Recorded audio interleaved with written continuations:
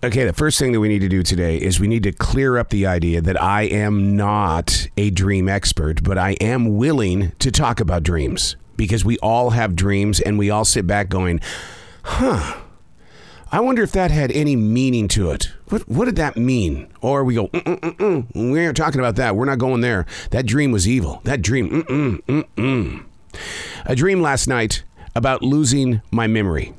For some reason, how I reacted in the dream is still with me this morning. I remember struggling in the dream. I knew absolutely nobody and couldn't figure out what we were even talking about. Of course, I've done some research here about losing the memory while dreaming. In the moment of reality or while awake, what pressing matters are we facing? When your daily schedule is too full with expectation, the fear of forgetting to do something is carried with you into your dreams. So the goal needs to budget your time while you're awake. Another reason why we dream of memory loss is having a sense of not belonging. Come on, we're creatures that need connection. When that need isn't being met, it begins to affect the heart, and we carry it right into our dreams. But it feels like an oxymoron, a dream about having memory lost, and yet I'm remembering it right now during these awake hours. Just making myself aware of how the mind continues to evolve as we age. Hey, it's Arrow. This is The Daily Mess, a chronological walk through an everyday world. I am a daily writer. It's stuff like this. This is how you learn. When people say, I don't hear anything coming from the universe, that's all hogwash. Is it? Is it? The thoughts are planted, but if you don't do anything with the thoughts, you're just basically letting something go when you could have grown. This is The Daily Mess. I'm not good when there are no set plans, yet I'm that guy that would always ask business leaders. All they do is set up meetings to set up another meeting. What is their problem? People get lost when they have no plans.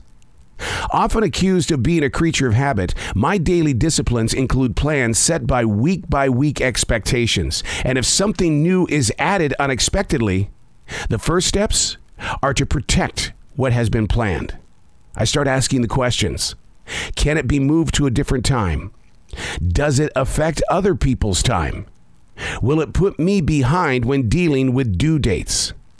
I was asked to do a lecture tonight. Their plans were interrupted by someone who backed out. So they reached out to me because I'm usually that guy that says, yeah, I'll be there. I like sharing the word.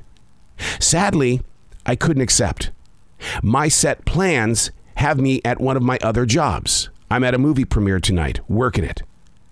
Where I find peace in all of this is not inside the guilt trip that I'm putting into my heart because I feel like I should have said yes to the lecture. If by chance I would have been open, I would have said yes to the lecture. So we teach in the way of saying, don't just reach out. We need to reach through. Don't just reach out. We need to reach through. In other words, when you face something unexpectedly and you can't deliver a yes, instead of sitting in a pity pool or a guilt trip because it's like, man, I'm always there for them and I couldn't do it. Man, oh my God. Because we have set plans. We have set plans. Because if we don't have set plans, what do? We sit around binge watching. We go to the mall and buy things we don't need. We sit there and we just skim across the internet looking for things to do. When we don't have set plans, we're out of control with doing nothing. And then you talk about a guilt trip and feeling bad because you didn't do anything, even around the house. You could have picked something up. I love what Mark Maron says. He says he has a lot of shelves in his house because if he goes over and he rearranges a few things on the shelves, he did something today. God, I love that plan. Just move something around. Put something in your heart that says, I got it done. Like, for instance, go out and do something on the lawn. Go out and trim or prune some trees. Take a walk and have a conversation with neighbors 2 and 3 blocks away, just so that they know you. That connection thing, we have to have it. And if we don't have it, it affects the way we dream. I'm Arrow, and that's The Daily Mess.